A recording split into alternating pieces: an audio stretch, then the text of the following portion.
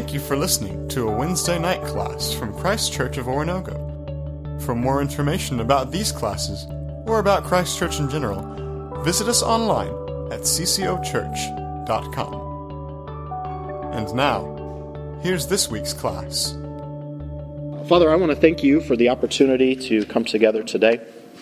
God, today as we focus on Jesus in Revelation chapter 1, I pray, God, that we can have a clearer vision of Him so that, as we mentioned last week, we can follow Him more faithfully. But God, I also pray that we can have a bigger vision of Him so that we can better understand the everyday things going on in our lives and in our world. Father, I pray that you will find us faithful in this study, and I pray in Jesus' name. Amen. So, somewhat of a recap from last week. Again, we've done a little bit of that. The first thing in your handout that you noticed is we talk about the circumstances of the seven churches. And we're not going to get into depth on this because we will do that in 2 weeks when we deal with chapters 2 and 3. But if categorically we were to put all seven churches into three areas of conflict or circumstances, these would be the three words. You could substitute some others that I would put them under. And so they are dealing with one or more of these elements. And we kind of said last week they're either being pushed or they're being pulled. They're being pushed by persecution or seduced by culture. This is maybe another way of categorizing that. Number one is this word complacency. And I think briefly we mentioned that last week. Again, that idea that in faith, I'm just going to sit down, and the word that I would use is comfortable. In ministry in Illinois, one of the sermon series that I did was a sermon series called Get Uncomfortable. Because I feel like as a culture, that's one of the things that we actually, I'm just going to say worship, is that we are always moving in the direction of what's going to make us most comfortable. And if something is difficult or hard, I teach students at college, if something is difficult or hard, we might even navigate and take a different class from a different professor. We tend to be like water. We tend to take the path of least resistance. And so get comfortable. Well, the church is there. Some of them are struggling with complacency. They have fallen asleep in their faith. Second word is the word compromise. We've mentioned that last week. The idea that they're compromising on their faith. They're compromising their witness. And number three is this word conflict. Again, you could put persecution there. Or internal conflict. False teaching could fit in that. So if these are the circumstances, Revelation, this goes back to your question before we open with prayer. What is the purpose of Revelation? How does it play a role in everyday life? Why is Revelation here when we already have the Gospels and other things? And I think one of the reasons why the Gospel is here is to give us a bigger picture of Jesus than even what we get in the Gospel, so that we can have a better understanding of what's going on in our world and a stronger ability to navigate through that and to be faithful through that. So I think a lot of it is, and this is where we're going to land today, this bigger picture of who Jesus is. So the question becomes this: have you ever walked through circumstances in your own life and in your own faith where you've needed a bigger picture of Jesus? And obviously, categorically, this is for you to fill out. And maybe it's something you're walking through right now. But I know that this is true. There are times in life, for instance, for me right now, at times it's parenting. And you've heard me tell stories already about my 3 kids. There are times where I go, I have no idea what I'm doing. I'm not big enough, even though my kids think I am. I try to explain to my younger daughter, or to my oldest daughter, your dad is figuring this out sometimes on the fly. Like, we're trying to navigate this and trying to decide, it wasn't very long ago that Dad was your age, just a little kid, or even a college student, it wasn't very long ago we were your age. So there are circumstances where we do not see ourselves as capable, but we need to have this bigger picture of who Jesus is. And so if I'm going to have you write down kind of this lesson in a sentence, which is what you get a lot at CCO, by the way. You get a lot of sermons in a sentence from DeFazio and Mark Christian. Here is the sermon in a sentence, or this lesson in a sentence. We need a bigger view of Jesus so we can have a better view of our circumstances. We need a bigger view of Jesus so that we can have a better view of our circumstances. And the reality is, whether we're going through pain and suffering, sickness, or we're walking through a time of financial difficulty. We've been let go from a job. We're facing retirement, and we haven't put as much into retirement as we needed to. We're facing a time of relational conflict. Any of those circumstances, and maybe it's the 3 categorical ones we've already talked about, complacency, compromise, and conflict, In any of those, what we need as a people is a bigger view of Jesus so that we can have a better view of those circumstances. And so that's where we're going to start today in Revelation chapter 1, is saying John and his listeners needed this view, needed to expand the horizons of how they saw Jesus. And so notice what happens, and I just want to talk structure of the book for just a moment. Notice some things that happens. Chapter 1, we get this bigger view of Jesus. And that leads us into chapters 2 and 3, which is where we see the circumstances of the 7 churches. Don't miss that that is very much on purpose. And then we're going to come to chapters 4 and 5, where we see God and Jesus on the throne. And the Holy Spirit's there as well. The Holy Spirit, just like how he works in our own lives, seems to be a little bit behind the scenes, but always at work. And that's how the Holy Spirit is, often in our own lives. Like, we don't always know how he's working, but he's always at work and always amongst us. So chapter 5, we have this again, this bigger view, God and Jesus on the throne. So we have this bigger Jesus. And then we go into chapters 6 through 8, and we're just going to say 8:5 right now for our next section. And we're going to start to see these horses come out with plagues and death and war, and we'll get into that when we get into it. But again, it's very much circumstances going on earth.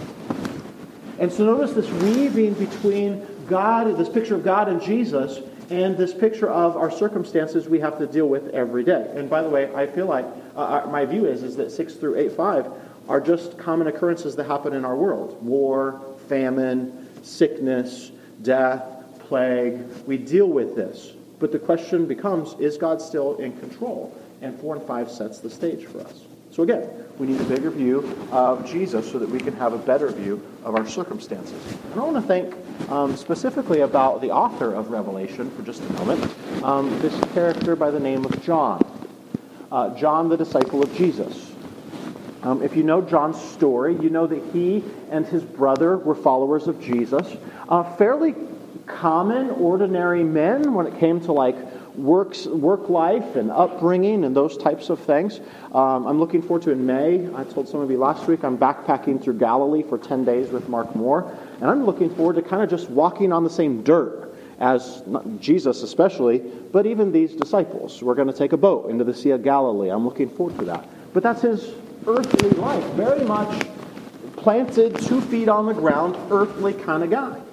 And James and John, a couple different times, find themselves, in trouble a little bit with Jesus, but we see very much that they're very human. There's the time where they wanted to be greatest. They wanted to have the greatest seats next to Jesus. And in fact, one of the Gospels tells us they send their mom or she go, and there's this interaction of who's going to be the greatest. John was actually having this great view of himself, this big view of himself in that moment, when what he actually needed was a bigger view of Jesus. And what I want us to do for just a moment is think even bigger in Revelation. Think about John's life and how over the course of his life, Jesus is revealed greater and greater and greater, in greater and greater ways. So John is called, come follow me. Okay? You don't have to know a lot of details about his story, but you know some of the stories about Jesus.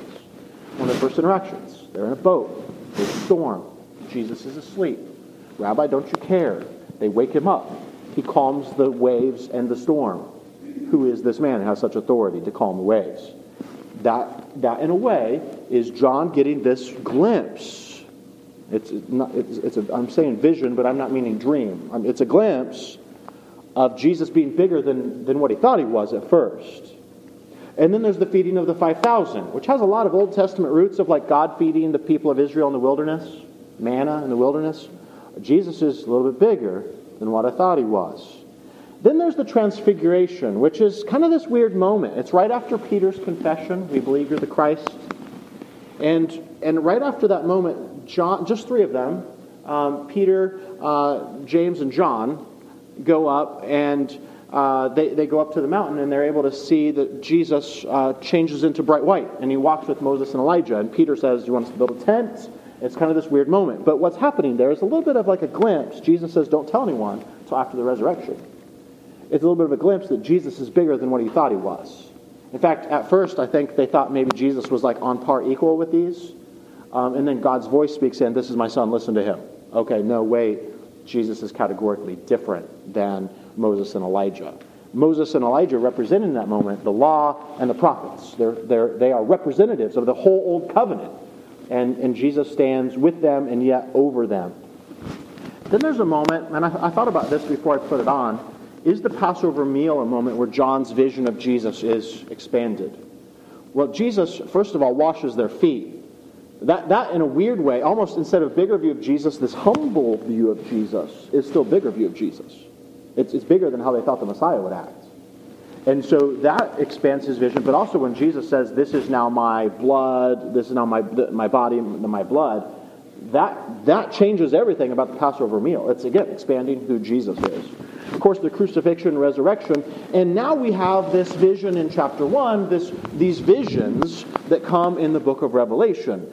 John is now old. Now, I know this about my life. Old is a moving definition, right? I remember when my mom turned 30 years old. She had me when she was 18. And she was as old as Domino's Pizza. They had a 30-year box that they would deliver the pizza in. And I said, Mom, you're as old as Domino's Pizza. And, of course, I thought that was ancient back then. But now that I'm on the other side of that, getting close to 40, I know that 40 is, I love 40s. In fact, I'm looking forward to my 40s. 50, maybe 60 is now, and I also know people who are like 60, no, 80. I did a funeral for a lady who's 103 years old. And when I did the funeral for her, I walked through all of the things that have been invented in her lifetime. Quite a few things, like zippers, Ziploc bags, frozen foods. Quite a few things. And this was still about 8-9 years ago. But her daughter flew out from North Carolina, South Carolina. Her daughter was around 83. And in my own brain, I was thinking, those two are the same generation. And the reality was, no, they weren't. John is pushing, and some people estimate in his 90s here. That's really old, first century. He's seen a lot. That means he was also most likely fairly young when he was with Jesus, which fits the bill of Jesus. Jesus was only in his 30s, so it makes sense that he would have guys following him who are younger. And so John has seen quite a bit. But notice this, never in John's life does he stop needing a bigger view of Jesus. That's really important for us. John is now late in his life, and he still needs a bigger view of Jesus. And also the church is never ceases to be in need of a bigger view of Jesus, no matter how established they are. One of the churches he writes to is the church in Ephesus. You know it from Ephesians and Paul. There's a lot of history behind Ephesus. It's one of those churches that you think about churches all over the world or all over the country, you go, that is an established church. And guess what they need? Because of their complacency, they need a bigger view of Jesus. So I just want to even navigate this ourselves and go, if this is true for John, if this was true for the churches, can it also be true for us? Can we, in our phase of life, still need this vision to be expanded as we walk through whatever is ahead of us? So I want to take this and kind of use that as our framework for today. I also want to talk about this. In chapter 1, we hear a little bit of an Old Testament echo that we have heard before from other places of God commissioning a prophet or God calling someone, and in doing so, he gives them a bigger glimpse of himself. So part of it is John, he's tasked with this task of sending this message out to the people, but before he does that, God says, but I'm big enough. It's not about you, it's about me. So it's kind of like Moses in the burning bush moment. Moses, I am who I am. And yes, you're not able to speak, but I am who I am.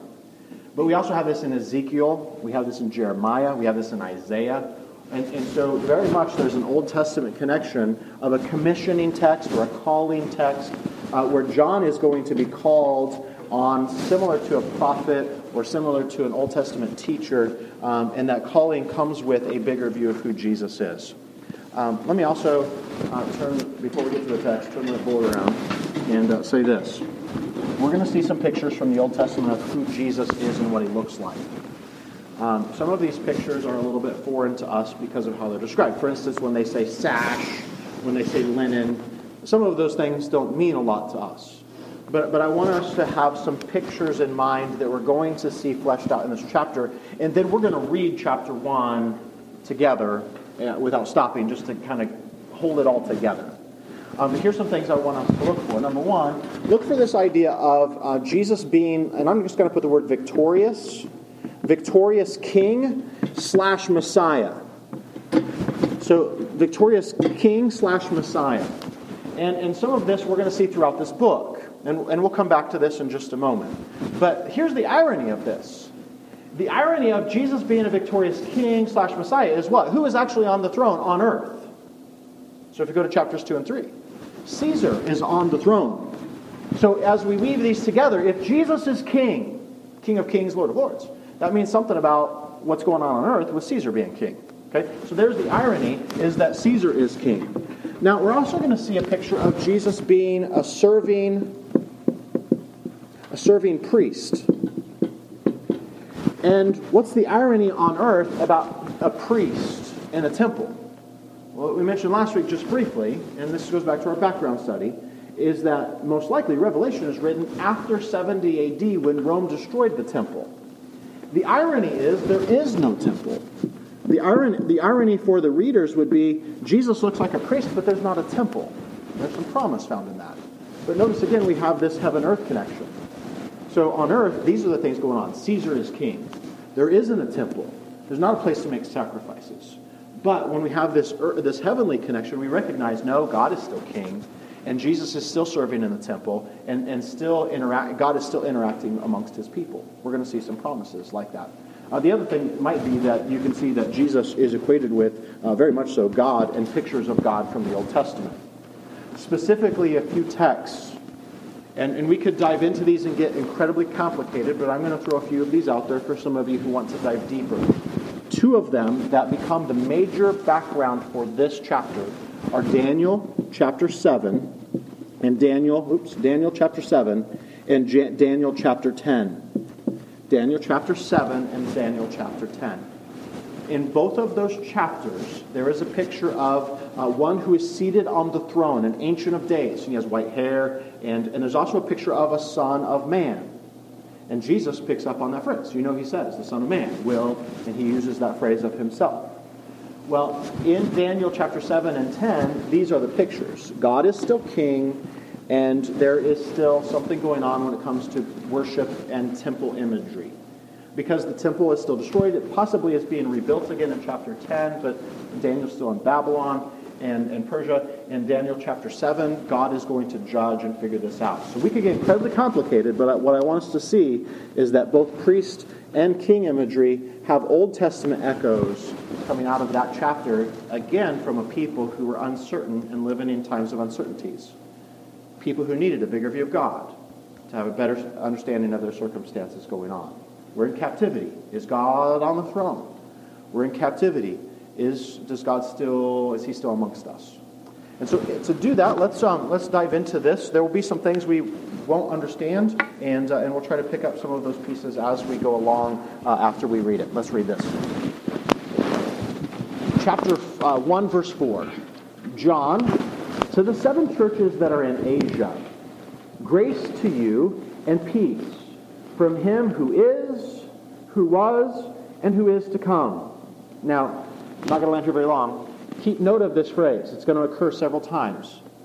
One of our times, it's going to skip out on that last part of the phrase, who is to come.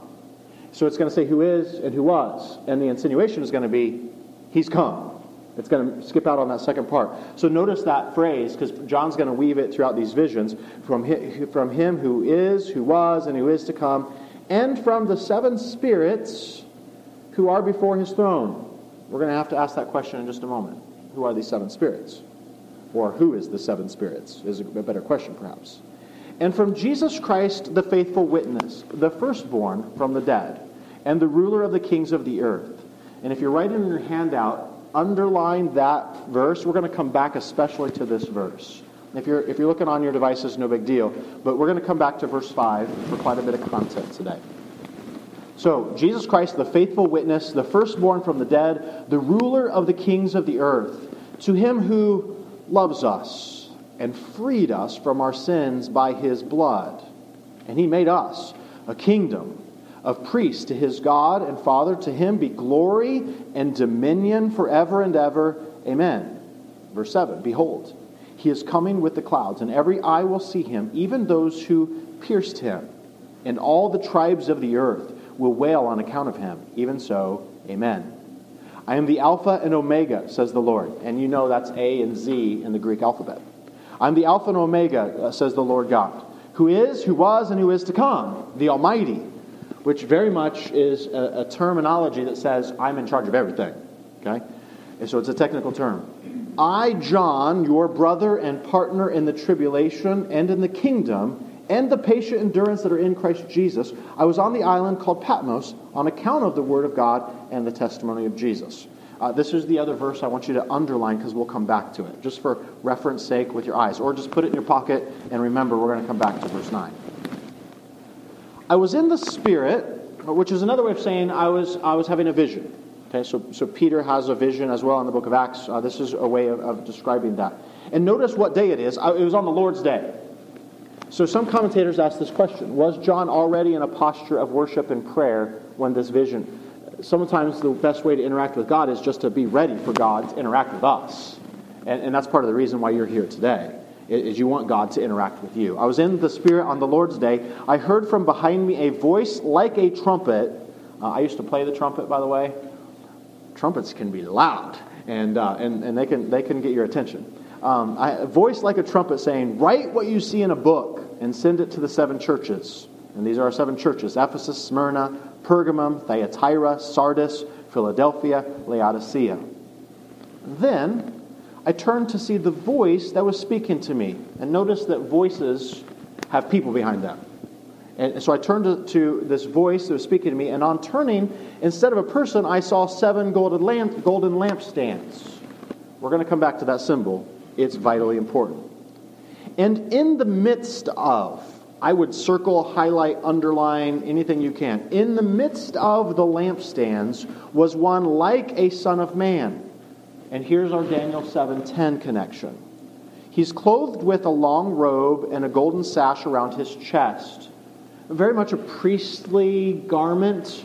And even in the Old Testament, priests and kings, those images can kind of get blurred together because sometimes the priests, especially after the Davidic line or David's line, after David's line, sometimes priests were the kings.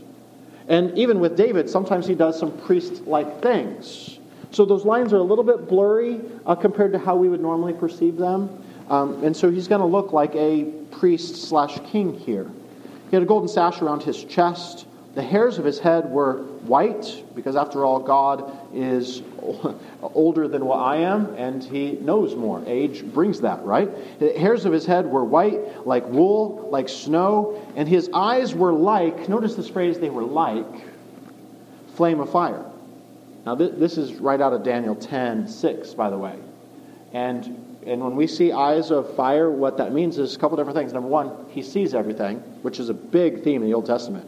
Eyes are always pictured around images of God, like the wheels of God in Ezekiel under his throne all have eyes. A lot of his angels or cherubim have eyes on them, and part of that is God sees everything. I have to remind my kids of this sometimes, right? Like, Mom and Dad, we know when you're lying. Like, we can see right through. Well, this is true of God. But also, it is a symbol of judgment. So let me add a third element to this. Not only king, priest, but the third element we want to add is this word judge. And this is still from Daniel chapter 7 and 10 as well. In fact, at the end of one of the visions in Daniel 7, books are opened. Oh, we hear those books later on in Revelation. You know, the book of life and also the books that seem to indicate what we've done and who we've been. His feet, this is a little bit odd. It is still from Daniel 7 as well as other places. We see visions of this. His feet were like burnished bronze refined in a furnace. This seems to be symbolic of his strength and ability to stand unwaveringly. Like nothing's going to knock him down. That seems to be what's going on behind that image coming from the Old Testament. His voice was like the roar of many waters. So like trumpet, like roar of many waters. Again, Old Testament very much feeds into this. In his hand, in his right hand, he held the 7 stars.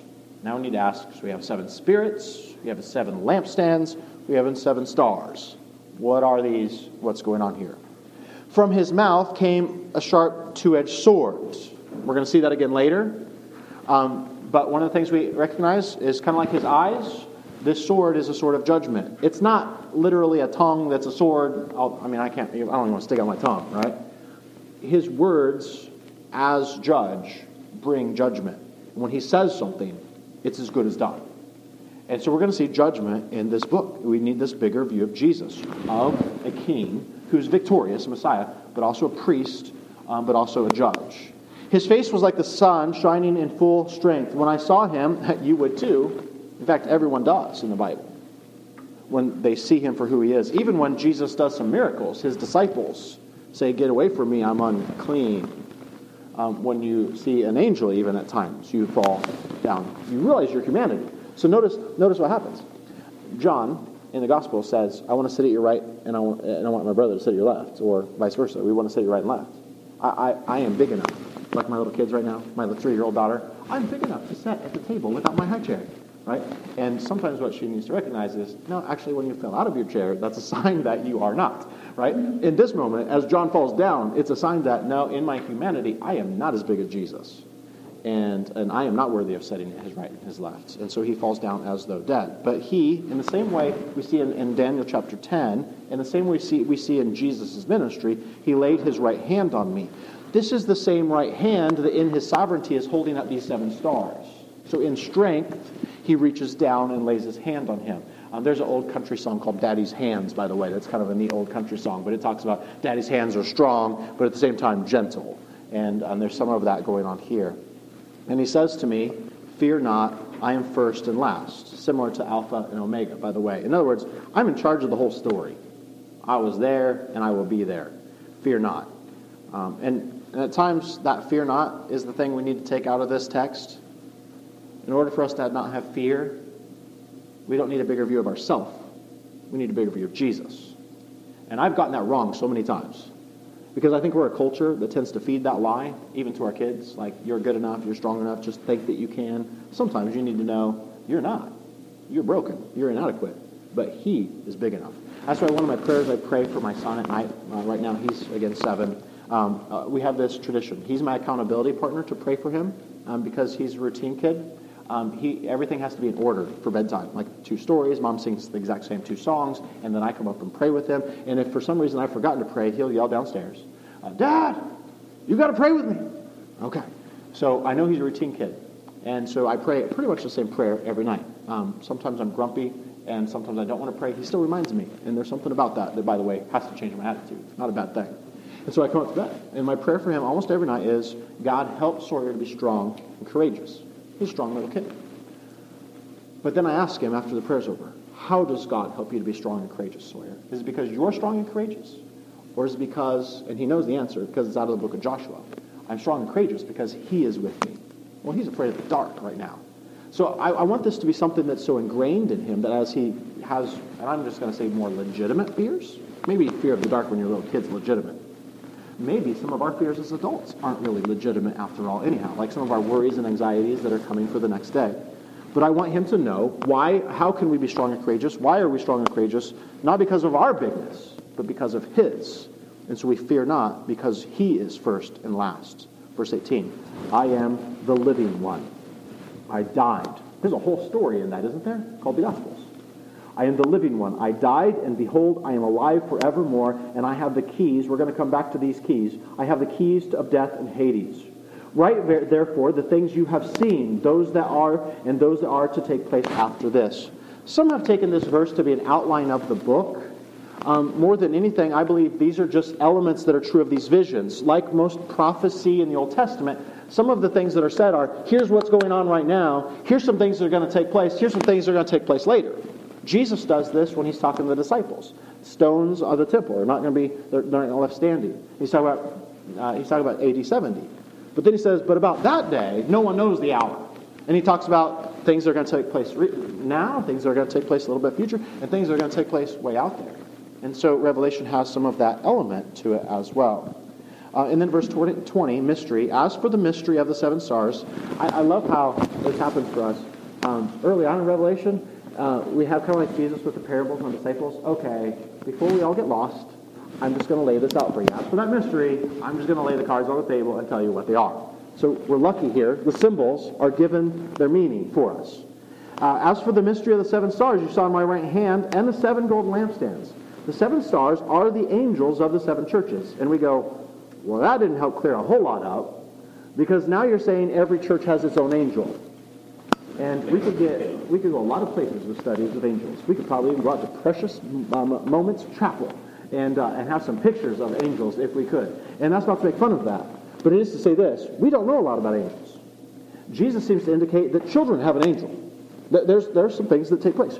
In Daniel 7 and 10, there seems to be a war going on with Michael the archangel standing up for God's people, and the angels or the demonic forces that are with Persia and Babylon and their enemies.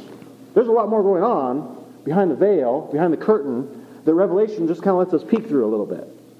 But we do see that these churches have representatives that speak on their behalf, but also speak to them. And you know that angels, in essence, are God's messengers. They take messages back and forth. They speak and are spoken.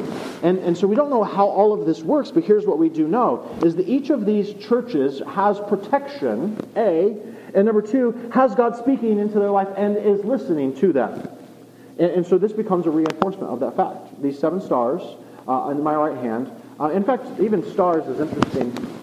So to get super complicated with this, there were 7 known planets that you could observe by the naked eye.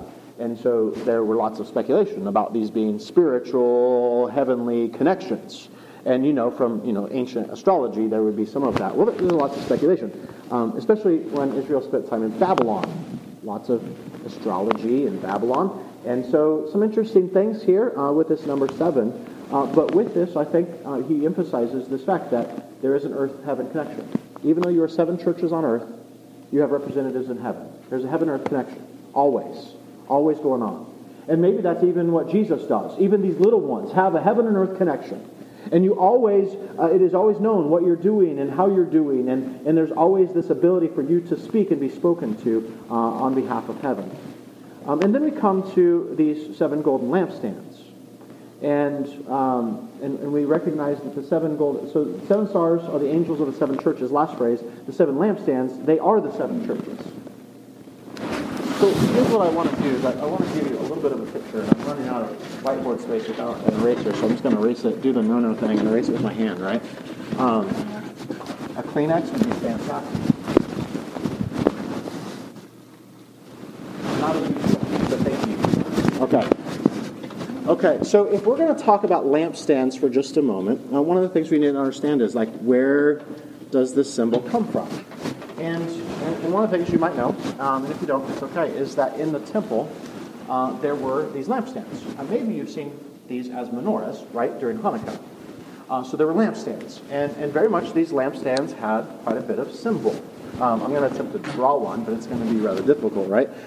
So these lampstands had, and it's probably the best way to do it, had 7 lamps on top of them. Okay?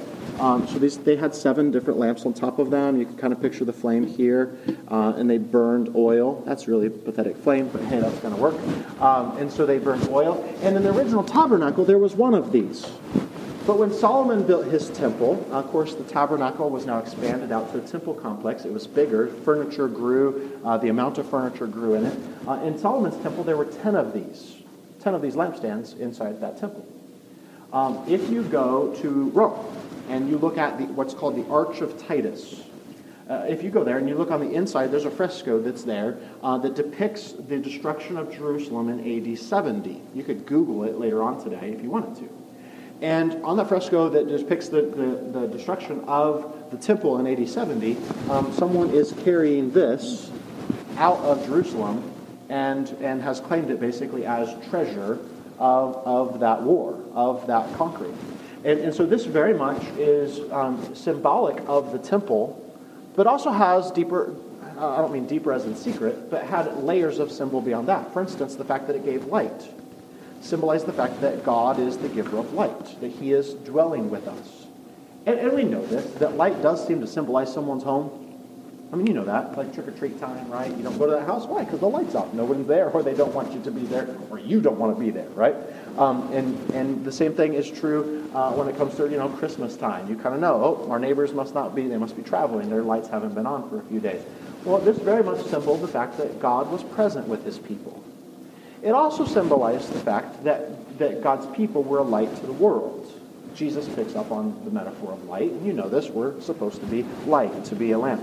But the other thing that's interesting to me is that the priests who attended the temple, one of their major duties was to make sure that these never went out.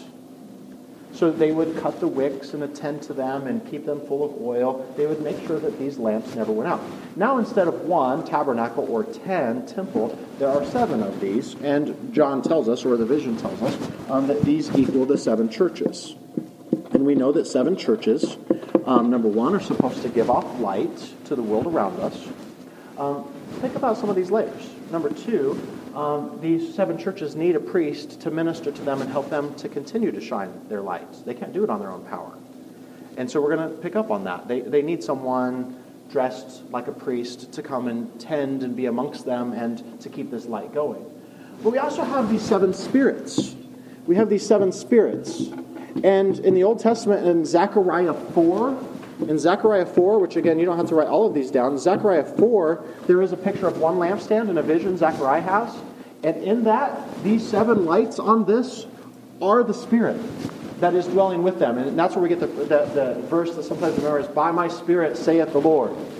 Well, these little lights symbolize the fact that it is God's Spirit shining through us. Now, I want to do this. Here's what I want to say. There is no temple. However, both Jesus and Paul have taught us some things valuable because there is a temple. In fact, Paul's one who says, you are the temple.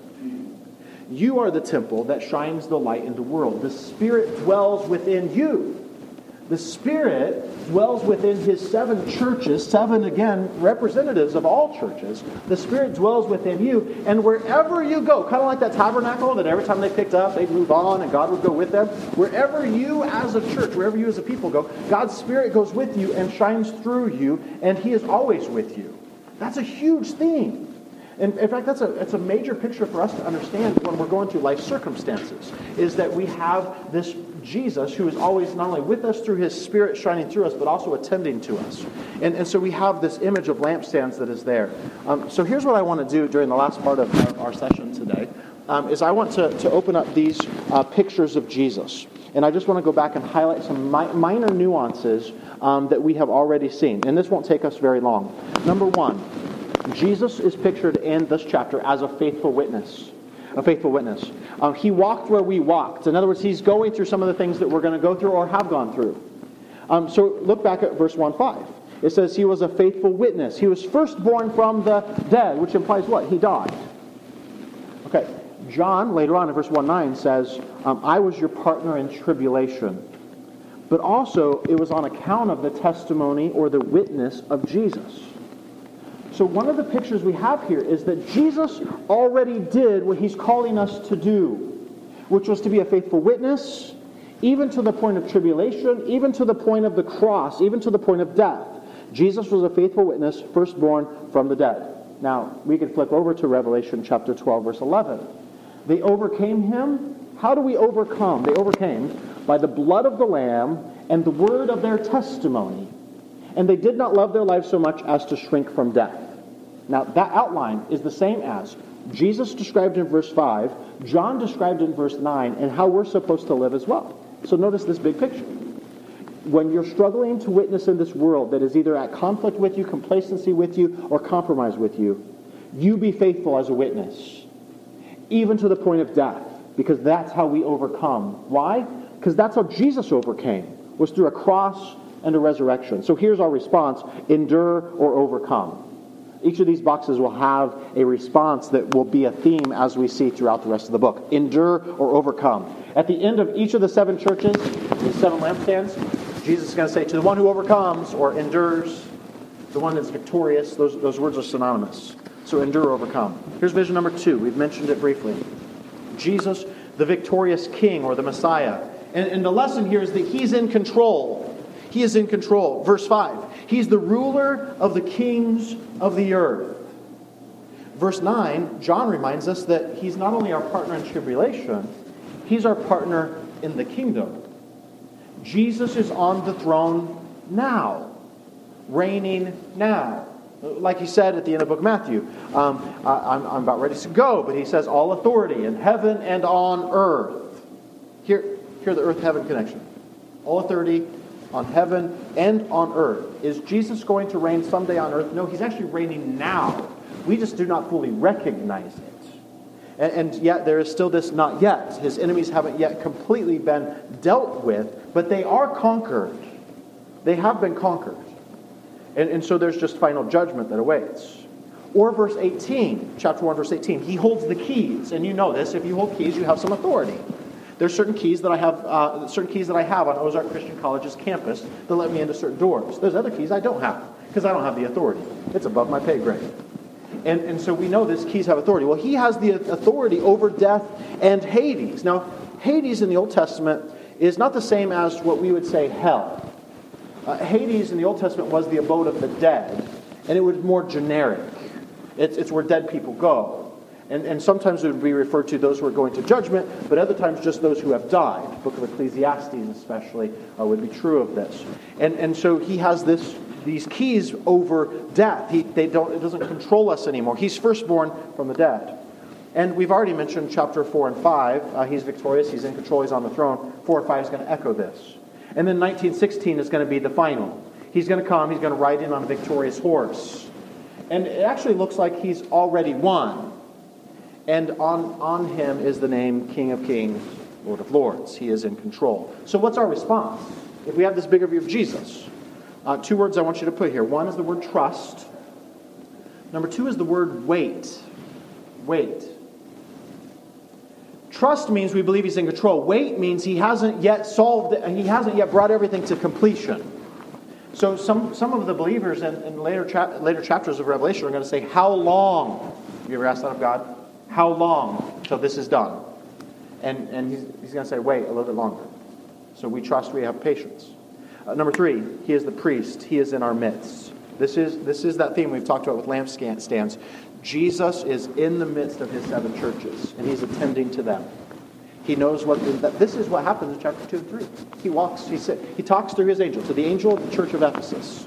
So he uses that one of the 7 stars, one of the 7 angels, to speak to them. To the angel of the church of Ephesus, say. And so we have this priest that knows intimately his churches. He's attending to them. He's trimming their wick and making sure their flame is kindled, making sure they have the oil they need. And he's making sure that God is worshipped, that the light of God continues to shine in this world. That is the image of Jesus, is that he is with us. Now, this is a pretty big theme, that God is with us. You can go clear back to the Garden of Eden. And then you go a little bit forward and you go, okay, yeah, we were separated. Yeah, but he never left us. We, just with our own sin, were separated from him. Because we have this picture of the tabernacle, which is like God dwelling with his people. We talked about that last week. We have temple. And we've talked about this theme, that in Revelation, this is going to be this constant reminder. We need a bigger view of God. One of the bigger views is, he is with us. He's with us every step of the way. And so what is our response? Well, perhaps because of the temple metaphor, the temple imagery, we worship. Perhaps we worship. Even when it's difficult, we worship. Even when we doubt, we worship.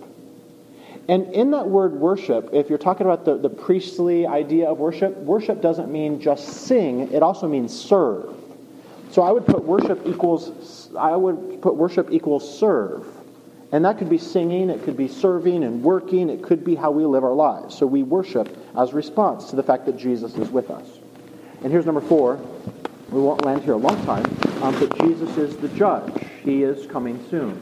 And he says this in verse 7 of chapter 1, but also it bookends this book. Chapter 22, verse 7. I'm coming soon. And he is coming to judge. Now, Jesus says this about his time to come to judge. You won't know when it's going to be. It's going to be like a thief coming in the night. We've had our house broken into twice last year. The last one was over Christmas break. We were gone. Speaking of lights off. But we've had our house broken into twice. And both times, the verse of Jesus saying, I'm coming like a thief, has just been vivid in my mind. Because obviously if I knew that they were coming, I would have done something to prevent it, right? When they broke into our window of our garage, I would have put an alarm on that particular window or turned on a sensor light or something like that. And now that it's happened, I'm almost acting like I can prevent it again. They're probably never coming back. But I would act like I could. Jesus, in this, what is our response? Jesus' statement to be ready is perhaps our response. Be ready. Be ready, because I'm coming soon. And so we're ready not only because we've asked Him for forgiveness, but also because we're faithful. We're serving Him and all of these other things. So I want to close with these last three statements. Responding to the circumstances of the 7 churches. How do we respond? If it's complacency, we're going to discover that, number one, we need to stay awake. We need to stay alert. If it's compromise, we need to come out of that compromise or repent. And number 3, if it's conflict or persecution, we need to wait. Also some similar responses up there. This chapter 1 opens our vision to Jesus and says, okay, just like John, when we're walking through these things on earth, we need to realize God is bigger than what we thought He was. Jesus is bigger than what we thought He was. But He's also willing to reach down and touch John in this moment and lift him up. And I want to say this, I think that picture is still a picture that not only is for John, but also for us. That fear not. And He lifts us up out of that circumstance. I'm going to pray for you, and we'll be back next week. Father, thank you for the opportunity to be together today. I pray that, God, you minister to us, not only through your word, not only through your Spirit, but, God, through each other. We pray this in Jesus' name. Amen. Thank you for listening to a Wednesday night class from Christ Church of Oronogo. For more information about these classes, or about Christ Church in general, visit us online at ccochurch.com.